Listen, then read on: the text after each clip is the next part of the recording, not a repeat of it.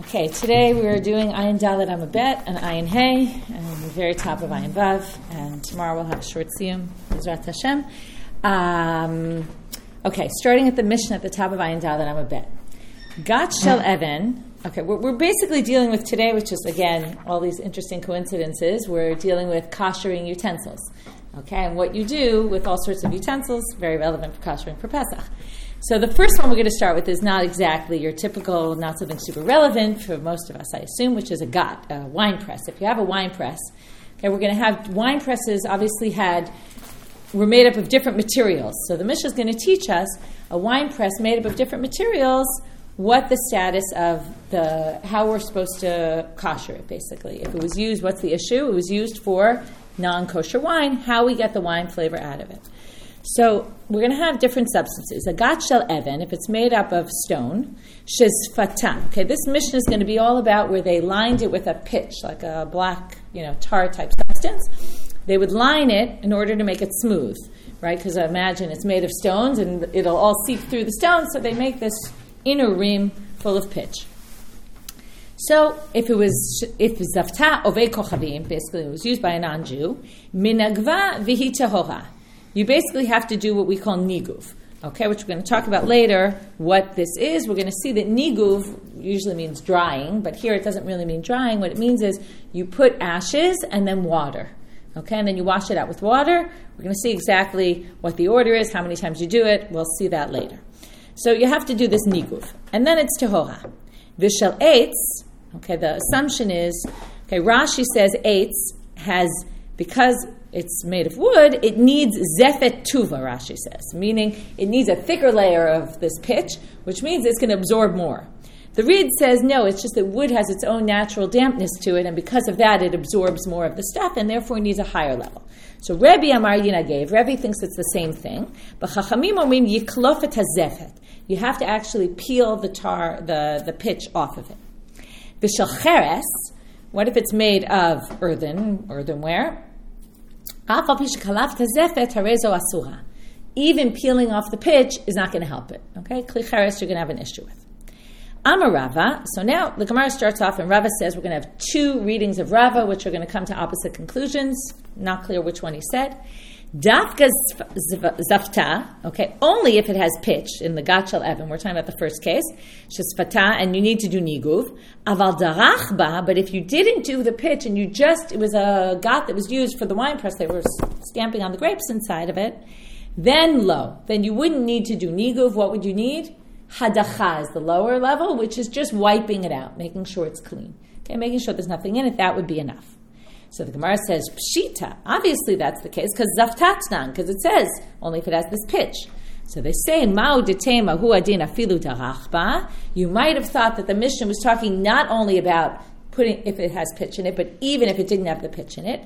B'hayt katane zafta, or chadimilta katane. Since most of the wine presses had this pitch inside of it, that's why it gave the case of pitch, but what it really meant is any wine press. So therefore, Rava says, I needed to teach you that so that you wouldn't think that was the case. The Mishnah says zafta, it means only zafta, and if you just had trodden on the grapes in there without having any pitch, it would be mutar. You would just do hadacha, and that would be enough. But Ika de Amre, that Rava said something else. Amar Rava, dafka zafta, aval darachba lo sagele beniguv. Now here, the zafta, last time we had zafta aval darachba without the zefet. Now we're going to say, what if you put pitch in, and the non-Jew put the pitch in, and then after he put the pitch on it, then he's trod it on the grapes. So now you would say, aval darachba, after the pitch was already put on, then lo sagele beniguv. Then it's not enough to do niguv. Now this is going the opposite direction of what Rabbi is saying, that if you darachba, then you would need a higher level, right? But again, the darachba here is not, the first case was without the pitch, this time it's pitch plus treading on the grapes. Then lo sagele beniguv. Okay, then it's not enough to do niguv. You'd need something more than that. So then they say pshita zaftatna. Wouldn't this be obvious? Because it said zafta, which would imply only it's zafta ove kochavim, but not if he treaded on the grapes. So ma'u detema hu adin dafilu darachba. You might have thought, no, it's really this is the same as what we did before. You might have thought it's the same, even if he treaded on the grapes. And he just said, it's just because that was the typical way they did it. Okay? Therefore, it comes to teach you that zafta and darachba would not be enough to just do niguv. And now we're going to have a case like that. Somebody came before Rabbi Chia. Amar le, havli gaver dedachele matzartai. Okay, bring me someone who can be mitaher my wine press, meaning a non-Jew had used it and I want to make it usable. Amar le Rav. Okay, this is good. You get to see Rav at an earlier stage of life. We always see Rav. He was this great, respectable rabbi. Here, Rabbi Chia is his rabbi, and Rabbi Chia was actually his uncle also. And Rabbi Chia said to him, Rav zil bahade. Okay, go out and take care of it. Okay, like he was his messenger boy, sort of, right? Go kasher his wine press. And he says here, you can see why he treated him. That's why you see Rav in a bit of a different light. V'chazeh, and make sure they don't come scream to me in the Beit Midrash that you didn't do a good job. Okay, it's also right apropos. I said at the beginning of this whole daf is all about kashering. Right? You can imagine the mother sends the kid to go kasher the kalim, go take care of my stuff, just make sure you do it well. So anyway, he says, make sure they don't yell at me in the Beit Midrash. So Azal Chazir Dahavashia, he saw that it was Shia Tfei, it was very, very smooth. Amar Havadai Beniguv Sagila, right? What's the issue? If the pitch is very smooth, then the assumption is there's no cracks and the wine's not seeping into anywhere. So he saw it was very smooth. He said, great, Niguv will be enough. As he was doing the job, Chaza, he saw pila mitote, there was a crack underneath him. The Chaza to have a malech chamer, and he saw that it was full of wine underneath there. Amar halo sagi beniguv ela bekiluf. Now I see that it's not enough to do niguv, but I actually have to, and now we see what you have to do. I actually have to peel off all the pitch so that I can get underneath and clean out the wine underneath. And then he realizes, right, because he didn't realize this earlier, and this is what, Chavivi is his term that he calls his uncle, Rabbi Chia, and this is what he said to me, and this must be why, because he was worried, maybe there was a crack and wine was collecting underneath, and he said, do a good job, make sure to do it thoroughly. Okay, so he thought originally it would be enough just to do the niguv, and then he realized that it wasn't. Tanu Rabbanan. Okay, now we're going to have another braita, and here we're talking about, even though it doesn't say so, the assumption is we're talking about earthenware kelim klei cheres. So you have a gat made of cheres without the zefet, okay, without the pitch on it. Hagat, and now we're going to see in the kelim that go along with the wine press, hamachatz, which is a ladle, and hamashpech, a funnel, shalovdei kochavim. Rebbe matir beniguv, v'chachamim osrim. Rebbe says all these kelim made of earthenware, it's enough to do niguv, remember, which is the mayim mixed with the ashes. V'chachamim osrim. Umode Rebbe bekankanim shalovdei kochavim shem asurim. But he agrees in a case of a kankan, a jug of an avei kochavim is going to be asurim. It's not enough to do niguv. Uma hefresh ben zel lezeh. Why is the kankan more chamor than the wine press and all the kelim? Zeh machniso lekiyum v'zeh em bekiyum v'zeh em machniso bekiyum. Okay, or likiyum it should be. Zemachniso likiyum, right? When you put it in a jug, you intend it to stay there for a long time. So because of that, the flavors get absorbed longer, and therefore niguv is not enough. But when you do it in the wine press, right, the assumption is it's in there, and then you take it out. And all the kelim that are used very temporarily. And therefore, we're going to be more machmir by the kankanim.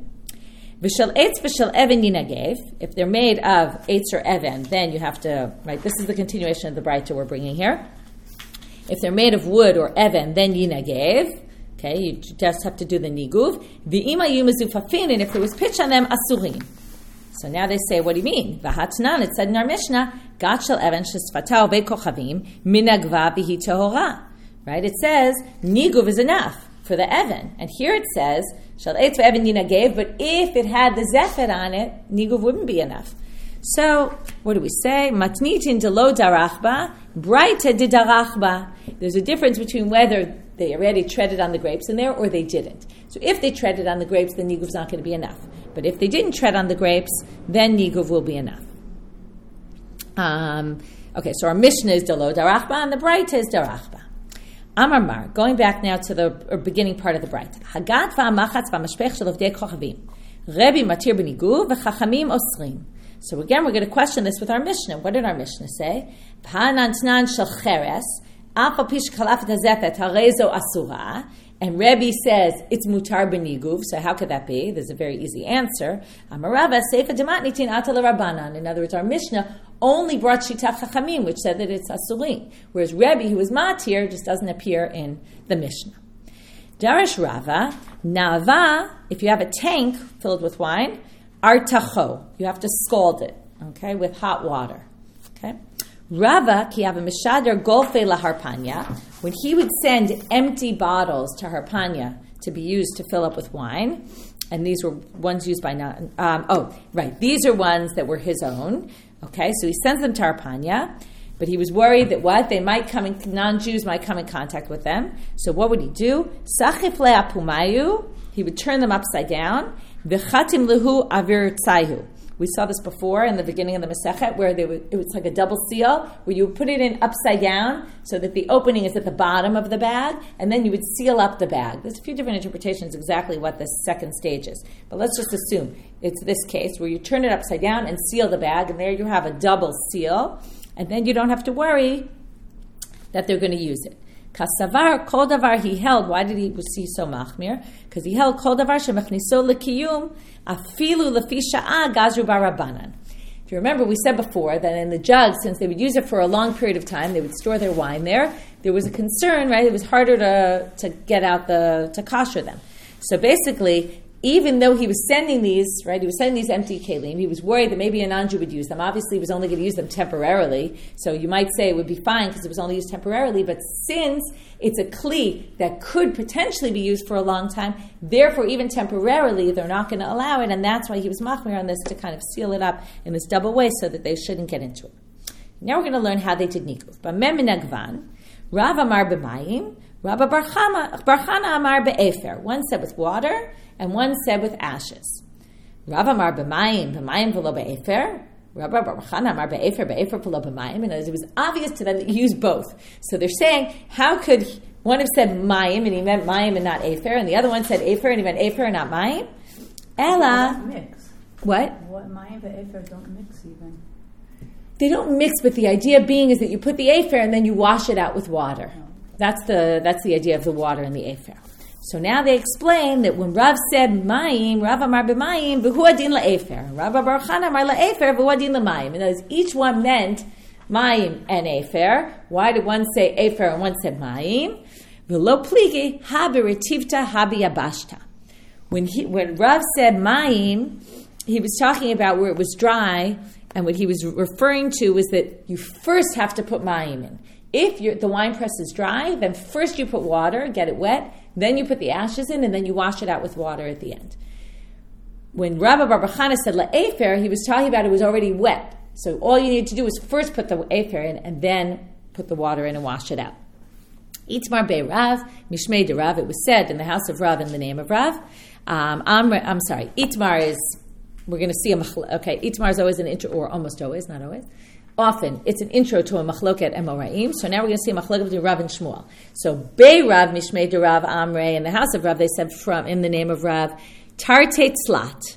Okay, it's either 2 or 3, meaning there's 2 or 3 stages to this. Depends on whether it's dry or whether it's wet. If it's wet already, then there's 2 stages. Efer, then Mayim. You wash it out with Mayim. If it's dry, then you do 3 stages. Mayim, Efer, Mayim. Ushmuel Amar, Tzlat Arba. He says, no, it's 3 or 4, okay? Because you have to do, if it's wet, you put efer, mayim, ve'efer, okay? You have to do actually, dry it. You have to, according to him, we're going to see, but if it's wet, you do ashes, water, ashes. If it's dry, you do water, ashes, water, ashes. So he adds an extra stage to it, and you notice he ends in ashes, which seems strange, because why would you leave it with ashes? So hold off. So that's the way they learned this machloket in Surah. Beirav Amre Mishmei Derav Tlat Arba Ushmuel Amar Arba'a Chamisha. Okay, so 1 second. When I said the Tarte Tlat, I think I said it wrong. Tarte Tlat in the first case works like this. If it's wet, then you do... No, it's actually the same. No, it is right. You were right. I was right. Okay, it's Efer Mayim. So now when he says Tlata, okay, when Rav says Barber Rav Tlata Arba'a, what he means is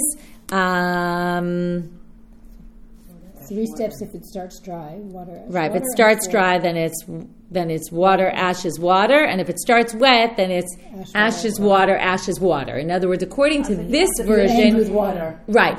According to him, you end with water. Okay, and Shmuel Amar Dalid Chamisha. Okay, Arba'a Chamisha. And according to Surah, everyone agrees that there has to be 2 stages of the ashes. Okay, so Dalid Chamisha would be if it's dry.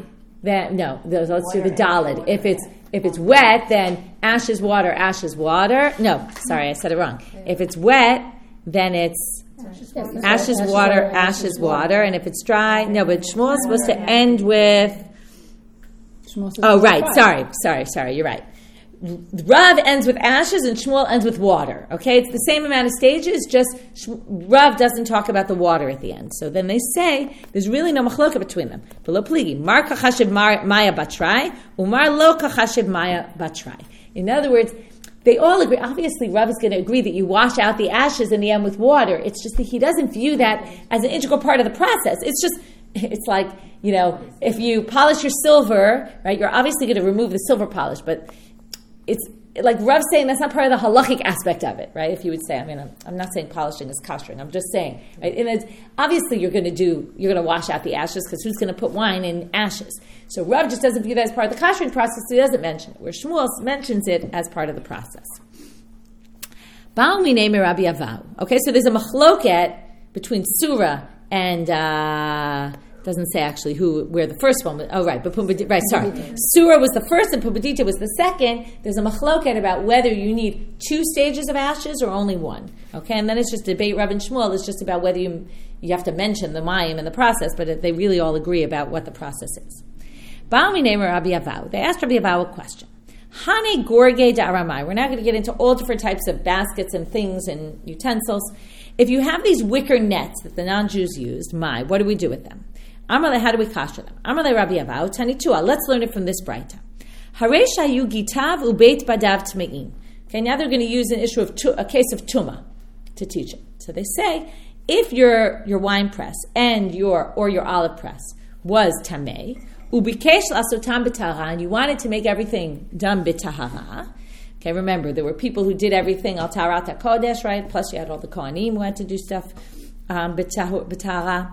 Hadapin, okay, these are the planks that they would use to push down to press on them. Hadashim, the troughs? Treading basins, okay. Halulavin, which are the brooms, because they make them out of lulav stuff, the brooms that they would use to clean them. Midichan, okay, you just have to clean them, you have to wipe them down, okay, clean them out. Akalin, which are the baskets, okay, shel nitzarim, this is just like the wicker baskets that we asked about, so now we're going to see exactly what they say about them. If they're made of nitzarim, palm leaves, or shel bitzbutz, which is hemp, minagvan, then you have to do niguf with the afer and the mayim. V'shel shifa, if they're made of bulrush, v'shel gemi, or reeds, miyashnan yud bet chodesh, you have to leave them for 12 months. Rashba gomer, minichan migat legat ubibad lebad. You have to leave them till the next season of the wine press or the olive press. So they say, Rashbag, Hainu Tanakama, they would do it once a year. So it's the same thing, basically, as saying wait 12 months. So they say, No ika beinayu chorfe va'afle. What the difference between them would be that according to Rashbag, I was thinking this sounds like when we wait between milk and meat, so the Gemara says, Misuda l'suda. From meal to meal. Now, later they explain, that's 6 hours, or like 6 hours, and that's how we get all different opinions, and maybe that's where the 3 comes up. Maybe people, would eat another meal after 3 hours at some point, much later in time. But anyway, suda could be a little flexible. If you say 6 hours, it's 6 hours on the clock. So if you say Yud Bechodesh, you mean exactly Yud Bechodesh. If you say from season to season, you could have a season where everything grew early, or things grew late, things ripen late, so it could be not exactly 12 months, and that's the difference, the halacha between them. So don't olives have 3 seasons? Like 3 seasons of the mistake? Yeah, so I was also actually surprised that all these things only have 1 season according to this. Yeah, I don't know the answer to that. I also would have thought that there's more than 1 season, although, I don't know, I have an olive tree. They really grow once a year. Mm-hmm. So I guess it does make sense. Cycles, Right, certain trees go through cycles. I have grapes are once a year. Once a year. Okay, so there you have it. Okay. Yeah, it's 12 months, not a year, because if there's a leap year. Right. After we finish the daf, I'm going to spend time learning all the agricultural information so I can understand all these things better. Okay. Rabbi Yossi Omer, Harotzeh l'taharan miyad. Okay, so Rabbi Yossi comes in and says, listen, it doesn't always work for everybody. They don't always want to wait 12 months. So, or to the next season. So what can you do? Mag'ilam birotchin. Okay, you could do hagala. Okay, now we're finally getting into it, right? Take it to the Rabbanun and do hagala. Okay, boil them in boiling water. O choltam b'mezeitim, or scald them with hot water that the olives were cooked in. Okay, you can scald them. I assume that just means pouring boiling water on top of them. Rashbag mishum Rabbi Yossi Omer. Rashbag says in the name of Rabbi Yossi that minichan tachat sinor shememab mekachin. You don't even need hot water. You can just put them under a pipe where the water is streaming out. O b'ma'ayan shememab rodfin, which actually makes sense because it wasn't done with, nothing was heated in there, so it makes sense. You just need a strong flow. So either put them in the river where the water is flowing through, or somehow in a place where the river flows through it. Okay, you have to do that. I thought it says ona here. No. Oh, so that's how we read it. Okay, bekama, and for how long? Ona, for an ona. We're going to see in a minute what an ona is. Okay? Kederach shamrubi, before we get to that, Kederach shamrubi ye nesech, kach amru b'taharot. Just like these halachot were said about ye nesech, they're also for taharot. So now the Gemara says, wait, klape laya, it's the exact opposite. What do you mean? These halachot were said about taharot. So they say, b'taharot kaimina, we were talking about taharot, and we wanted to learn from there to ye nesech. So they say, oh, no, you mix up the line. Ela kederach shamru b'taharot, kach amru b'ye nesech. Okay, just like these halachot apply by taharot, the source that we brought, they're also applied b'ye nesech. Kama ona, now we have to figure out, so how long is an ona that you're supposed to leave this water streaming, right? All I can think about is the water bill going, if you put it under this pipe. How long? Amar Rabbi Chia bar Abba, right, you must have thought, I don't know what you thought, but ona sounds like a season, right? Not a season, not to worry. Amar Rabbi Chia bar Abba, Amar Rabbi Yochanan, o yom o laila. And it's an ona, this comes up in Nido, we'll get there soon. Okay, an ona is generally a 12-hour period, okay, either the day or the night. Okay, so this is interesting. Rabbi Chana She'ina va'amrila Rabbi Chana bar She'ina, whatever his name was, said in the name Amar Rabbi Chana, Amar Rabbi Yochanan, in the name of Rabbi Chana, said in the name of Rabbi Yochanan, Chatzi yom v'chatzi laila, half a day and half a night. So what's the difference between saying either a day, a night, or half a day or half a night? Amar Rav Shmuel bar Yitzchak v'lo plige. Ha b'tkufat Nisan v'Tishrei, ha b'tkufat Tammuz v'Tevet. B'tkufat Nisan v'Tishrei, the days and the nights are equal. Right? Those are the seasons where the day, it's around, sunrise is 6 and sunset is 6. But in Tkufat Tammuz and Tevet, in the middle of the winter, the middle of the summer, the days are very long or the days are very short. So in those times, you need a half a day and a half a night. Basically, they're trying to say you need 12 hours. Okay? A 12-hour period, which would cover, half a day or half a night. Obviously, I don't think they mean it has to be during the daytime or during the nighttime. It could just be as long as it's 12 hours. It's another good example where they don't exactly talk in terms of hours. Like we would never speak this way, right? We'd say hours. We'd give an hour or a time. Right? In those days, they didn't work like that. They described things in actions, when people would eat, when this, right? They weren't time focused like we are. Were they less pressured? I'm sure they were less pressured. Although I don't know, they had a lot of things to do. Think about that woman who, right, if she has a shifcha, she's allowed to do less jobs, right? However many shvachot, it lowers her job thing, how busy they were. Amar Rabbi Yehuda. Hane Ravke da Aramai. Okay, now we're going to talk about these straining bags. Okay, they would put the wine, or the grapes, or actually it was the olives. You put the olives in this basket, and then you would press down on it. What was the purpose of the basket? So the olives don't go scattering all over the place. So these straining bags that they use, right, they would obviously have holes so that the oil can come out of them. Dimazye, now they were made of all different substances. If they were made of hair, midichan, then you just have to do hadacha because the assumption is hair doesn't absorb very much. Da'amra, if it was made of wool, minagvan, you have to do the niguv with the water and the ashes. Dekitna, if it's made of flax, miyashnan, you have to leave it. More is going to get absorbed in flax. You're going to have to leave it for a whole season. V'i kakatre, and if there's knots in them, now there's a big debate about which case this is referring to. Okay, some people say it's not talking about the last case of the flax, because once you leave it for a whole year, you don't need to worry about the knots. It's gonna be fine. But it could be one of the earlier stages. If there's knots in there, you have to undo the knots, because otherwise, if you're trying to wash it or clean it out, the stuff is not going to get into where the knots are. Hane dikule v'chalata daramai. Okay, baskets and strainers of the Aramayim. Okay, of the non-Jews. Dechite bechavle ditsure. If they're plated with palm strips, midichan. You have to do adacha. Ditzavta, again, there's a few different ways of reading it. I'll go with Rashi, who says this is a reed. If it's made of reed, linagvan, you have to do niguv, okay, which is the water and the ashes. Dikitna, if it's flax, miyashnan, okay, you have to wait a whole season. V'itbu, you could see how this flax was considered very absorbent, and therefore it was really an issue. V'itbu kitre share, and again, if it has knots, you have to untie them. Share lahu.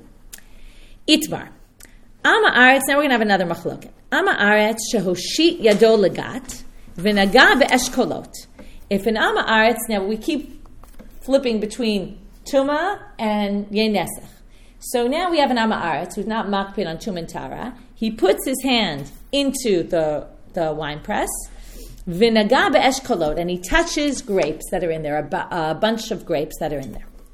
Rebbe v'Rabbi Chia. So there's a machloket Rebbe and Rabbi Chia. By the way, Itmar is generally an introduction to a machloket Amoraim. In this case, it happens to be Tanaim, which is rare.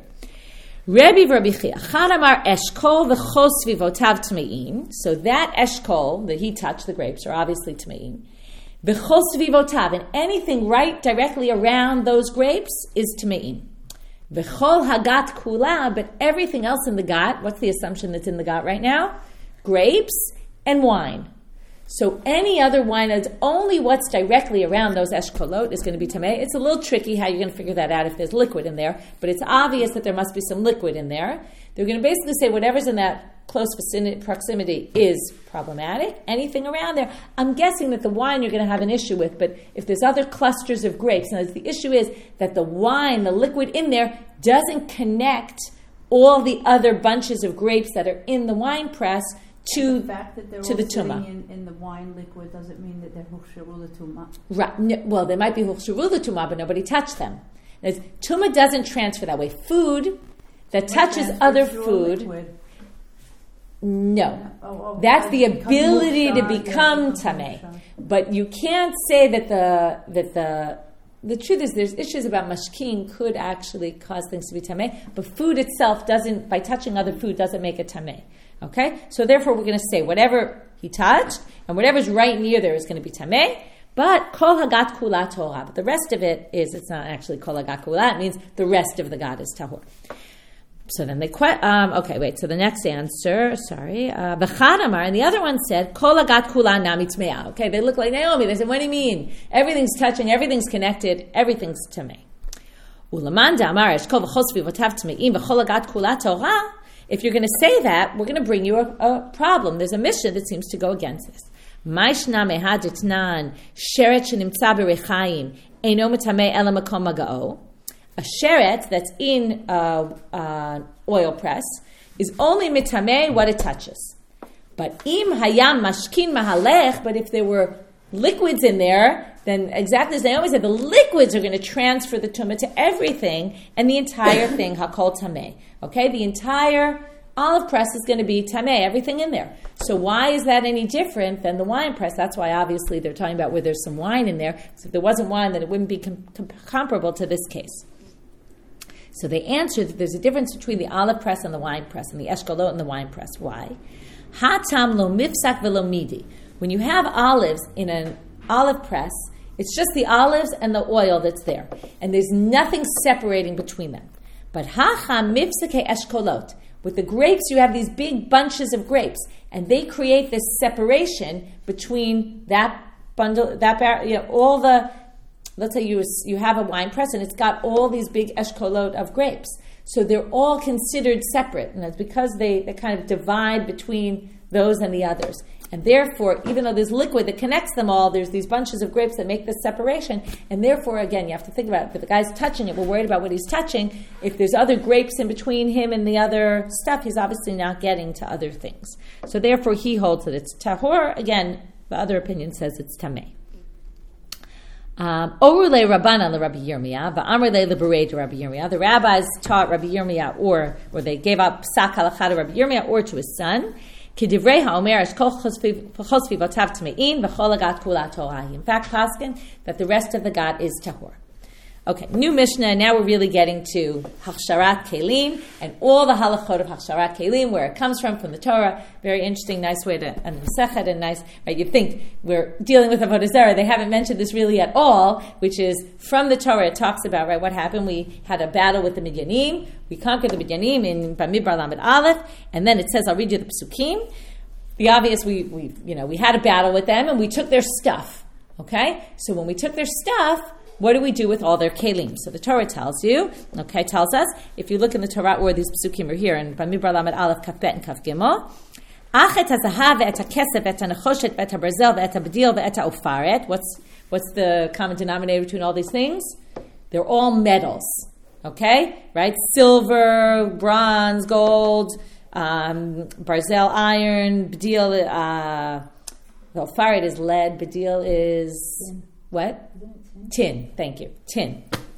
Okay, so all these things are metal implements, remember that? And then it says about them, Kol davar asher yavo ba'esh ta'aviru ba'esh.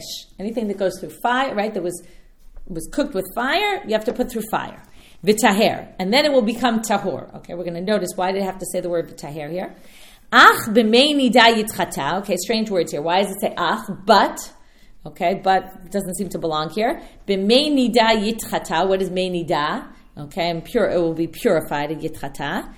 B'chol asher lo yavo ba'esh taviru b'mayim. And anything that didn't go in the fire, then you put through water. Okay, so notice, and this is why there's a lot of confusion I find always between mikvah, right, that you need to tovel kelim, and kashering. Because really, they're all mushed up in the same pasuk. And that's why there's often a lot of confusion about it. Because it says here, right, it talks about purification, yitchata, which is not the same as kashering. Right, so there's a bit of right, there's two different things, but yet they're all combined in this pasuk, and we're going to see how they learn them. Halokech, so we'll start with the Mishnah. Halokech klei tashmish min avdei kochavim. If you take klei tashmish, something from an avdei kochavim, et shedarko lahatbil, yadbil. If it's generally known to be toveled, then you tovel it. This is a very strange line. What does this mean? Et shedarko lahatbil, yadbil. In other words, doesn't every kli need tefillah? Okay, so there's a few different interpretations about how to understand what this is talking about. Darko lahatbil, yadbil. Right, Rashi says here, Kilomar klei hara'oi litaher b'tefillah ein tzarich tikun acher. Kigon klei shetashmisho al yidei tzonein yadbil v'tu lo tzarich. He says, what this is talking about, it's talking about a kli that was used with cold and it needs nothing else but to rinse it. And it's not actually talking about tefillah, the way we call toveling something, right? To basically take something that was, either, usually for us, it's something that wasn't belonging to a non-Jew, but something that a non-Jew created, that was made in China or something like that. So that's one interpretation. There's another interpretation that it really means, right? It really means tefillah b'mikvah, and it's not talking about hechsher; it's just talking about tefillah. Okay, so there's a bit of a debate about how to understand this tefillah line. Lahagil yagil. Okay, if it needs hagalah, if it needs, right, it was stuff that was boiled in it, then you boil it in water to kasher it. Lilabein be'or yilabein be'or. If it was something that you cooked on the fire, on an open fire, then you have to, blowtorch it basically. Hashipud v'ha'askala, now they're giving you two examples. A shipud, right? What's a shipud? It's a spit that we use on the fire directly. And an askala is a grill, like a grate that you put on the fire. Those milabnam be'or. And hasakin, we're worried about a sakin that it has fats left on it from the meat of the non-Jew. Shafa v'hi Torah. You polish it, and then that gets off all the stuff, and then it's tahor. Okay, Tana, we're going to quote a Braita now. V'kulan tzrichin tefillah b'arba'im se'ah. Okay, and now they're pointing out that in case you thought that because it said what needs tefillah, what needs hagala, and what's the problem with saying that tefillah in the Mishnah means mikvah? The problem is, it sounds like only certain things need mikvah and other things need libun and other things need hagala, and once you kasher it, you don't need mikvah. So they're pointing out here that either which way you read the Mishnah. Either you read the Mishnah that it was etcheder kol latbil, you meant mikvah, and then they're just pointing out, by the way, just be clear that kulam tzrichim tefillah b'arim se'ah. Everything here needs tefillah. Don't read the Mishnah the wrong way. Or it's telling you, yes, this was talking all about kashering only, and the tefillah was like Rashi said, where it was something that was used in cold, and you just have to wash it, make sure it's clean. But in addition, all these things need tefillah b'arba'im se'ah, which is a classic, the shiur for a mikveh that we always talk about. Minahane mile, where do we get this from that it needs tefillah and a mikveh? Amarava damakra. Kol davar sheyavo ba'esh, taviru ba'esh, vitaher. Why does it say the word vitaher? Hosif l'cha katuv tara acheret. The word vitaher comes to teach it also needs a purification, which is mikvah, right? Usually purification means in a mikvah. Tani bar kapara, mitoch shene, again, now bar kapara is going to also darshan the psukim here.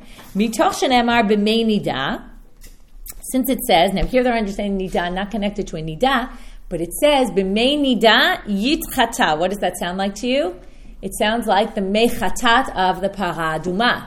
So if it sounds like the mechatat of the para aduma, since it says b'mei nida shomei ani shetzarich hata'ash l'shiu shvi, it sounds like, just like the mechatat, you're going to need to sprinkle 2 times on it on the 3rd day and on the 7th day, just like you do with the para aduma. Talmud lamar ach. Therefore comes the word but. What do we always say when we have ach? Chilek. It distinguishes it. It says, oh no, this is different from that. Okay? And that obviously we all know it only needs dunking once. Im kein matamud lamar b'mei nida. So why does it say mei nida? To teach you, mayim shanida tovelet bahem have omer ba'im se'ah. Since everyone knows a woman for a mikvah needs arba'im se'ah, therefore it teaches you it's the same shiur as the mayim of a nida. Itzrich lamemar v'taher. Why do you need both vitaher and meinida? Iktiv vitaher havamina v'tiher koldehu. You might have thought it would be enough, even in less than 40 se'ah a mikveh. As long as you dunk it in a small amount of water, it'll be sufficient. Therefore, katav rachmana b'meinida. V'i katav rachmana b'meinida. If they had said b'meinida, what might you have thought? Havamina harev shemesh kinida.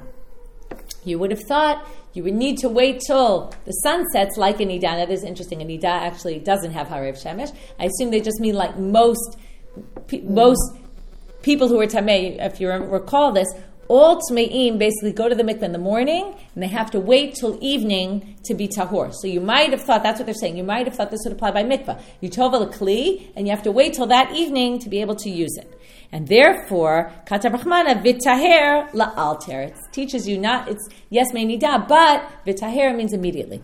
A nida is the only exception. She tovels at night and she's immediately tahora. So it's interesting they use that like a nida. What they really mean here is like other anashim tmeim. Amar Rav Nachman, Amar Rav Ravua. Afilu kelim chadashim b'mashma. Okay, we all know this, but they're saying, you would, right? Why do we know this? Because the Gemara says so. Even kelim chadashim need a mikvah, right? You might have thought it's only a kli that was used by a non-Jew, needs this purification process. What if it was a brand new kli, the non-Jew never used it? Why? How do we know that you need to tovel it? If you have an old kli and you do libun, right, you blowtorch it, it's as if it's brand new, because it's as if it was never used, because you basically destroyed anything that was in it, and yet it still needs a mikvah. Well, if that's the case, then it must be even new kelim need a mikvah, because it proves to you, right, this is again, they're working on the assumption that you might be confused between these two things and they're separating them. They're saying, no, this proves to you that mikvah has nothing to do with kashrus and nothing to do with new kelim, old kelim, right, it's anything. Right? And even so, even though libun or chadashim, they still need tefillah. Now they're going all to the other extreme. If you're going to say that even new kelim need a mikvah, then maybe you'll say that even your scissors that you use to cut the clothing with, when you're making clothing, you use to cut the cloth, maybe those scissors would also need tefillah, because it's any kli. So any kli, if you're going to say basically it's something to do with food related, is there something in it that's food that you want to get rid of? No, it's just anything, then maybe any kli should need tefillah. Okay, thankfully not, right? Amar le, klei seuda amrina b'parsha. The whole parsha was about food-related items, and therefore we're not going to extend it past there.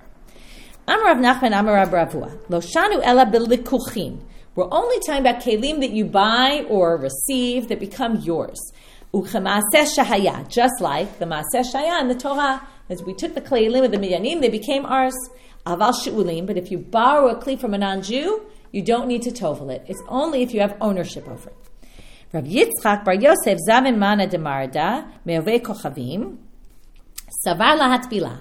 He bought a kli made of earth. Okay, you're not going to be so pleased with this one, but it was made of earth and dung. Okay, a mixture of earth and dung of animals, and he thought that he needed to tovel it. Amar le'ahume rabbanan. Here we're going to get to what substances, which type of kelim need toveling and which don't.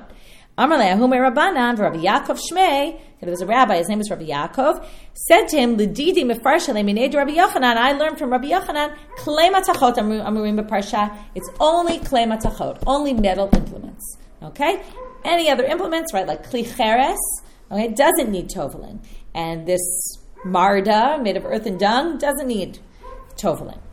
Amar Rav Ashi, hani klei zchuchit. What about glass? Right? This is the classic question people always ask. What about glass? Ho'il v'chinish tabru yesh lem takana ki klei matachot amu. They say that since when you break them, you can put them back together, you can weld it back together, it's like klei matachot. And therefore, klei zchuchit are like klei matachot, and you have to tovel them. And there you have it in the Gemara. It says so explicitly that klei zchuchit needs a mikvah. Kunya. Kunya is if you have a lead glazed kli, okay, which was a kli cheres, but it had lead glazing on it. So now what is that? Is it a klei matechet or is it a klei cheres? Because really it's a klei cheres, but it just happens to have matechet on it. So what do? What's the halacha? Pligi bar Rav Acha v'Ravina. Chad amar kitchilato, v'chad amar kisofo. Right? The kitchilato is it was cheres and it doesn't need, and one said kisofo, it has the lead on it, so it needs. The hilchata kisofo, and we paskin that if it has lead on it, we actually need to tovel it. Ibayalehu mashkanta mai. What if you have a mashkon? The goy gives you, okay, we had borrowing you don't need, buying you do need, or getting a gift. What if he gives you something as collateral? It's sort of yours, because you get to use it at that time, right? It's not exactly borrowed, but it's not exactly purchased, because you're supposed to return it. What's the difference between a mashkanta, a mashkon, and an item you borrowed? Because if he doesn't pay you back the money, then it becomes yours. So, Amar Marbrav, Ashi, Abba Mashkinela Ove Kochavim Kasa de Kaspa. Marbrav Ashi says, listen, my father took an item as collateral, a Kasa de Kaspa, a silver goblet, Ve'at Bale, Ve'ishteba, and he toveled it and drank from it. Ve'lo Yadan, and I didn't know, does he say that a mashkon is like a sail, and that's why he toveled it? Or did he just have a sense, and it was this particular situation that he had a sense that this non-Jew was really never going to give him his money back, and he was just going to end up keeping this kos, and that's why he did it. So in the end, we don't have a way to be machriya here from the story, really what was the reason why he did it, and whether or not you would need to tovel something that was a mashkon. Tana Rabbana. Halokech klei tashmish min avei kochavim. Okay, now we're going to have all the details. Dvarim shelo nishtamesh behen. If they never use them, matbilan v'heim torim. Okay, here's your guide to mikvah. Okay, to kashering. If never been used, all it needs is mikvah. Dvarim shenishtamesh behen al yidei tzonein. If it was only used for cold, kigon kosot v'ktoniot u'ktzlochiot, midichan u'matbilan. So you just rinse them off, and then you put them in the mikvah v'heim torim.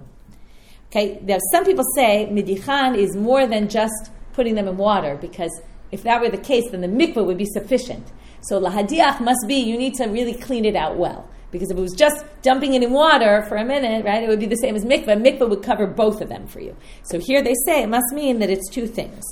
Two shlavim, and that the hadacha is a little bit more than just tefillah.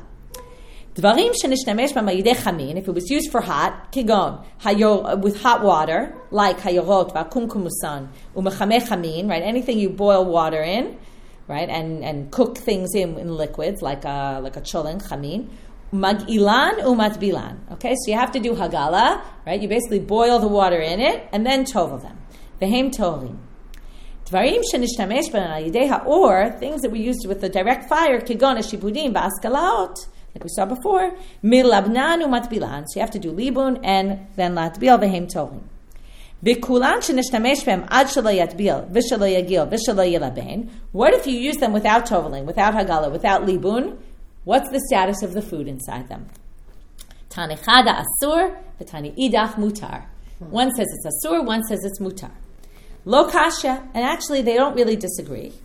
Ha kemanda amar noten tam lifgam asur, v'ha kemanda amar noten tam lifgam mutar. And in theory, the assumption is if you're getting this kli from a non-Jew, it's not a klisha ben yomo, which we said has two different interpretations. Either it's sat overnight without being used and it's already the next day, or 24 hours, which is the way we paskin. So there's a machloket we saw before is no tam lifgam asur mutar. So if you say no tam lifgam is asur, then you're going to say anything cooked in those kelim is going to be asur. But if you say no tam lifgam is mutar, as long as you waited till the next day or 24 hours, then you can it's okay if you ate the food without kashering it. Obviously, you have to kasher it. But if you didn't, then the food is actually mutar. And we paskin no tam lifgam mutar. So ulamad amar no tam lifgam mutar. So then there's a good question. If noten tam lifgam is mutar, then in theory you shouldn't need to kasher the kelim. So how could you have a case where they said you had to do hagala? And we talked about this in the past. Amar Chia Bered Rav Huna lo asra Torah elak dera bat yoma tilav noten tam lifgamhu mikam ve'elach. So what do we say here? Right? The Torah, when it said, we saw this before.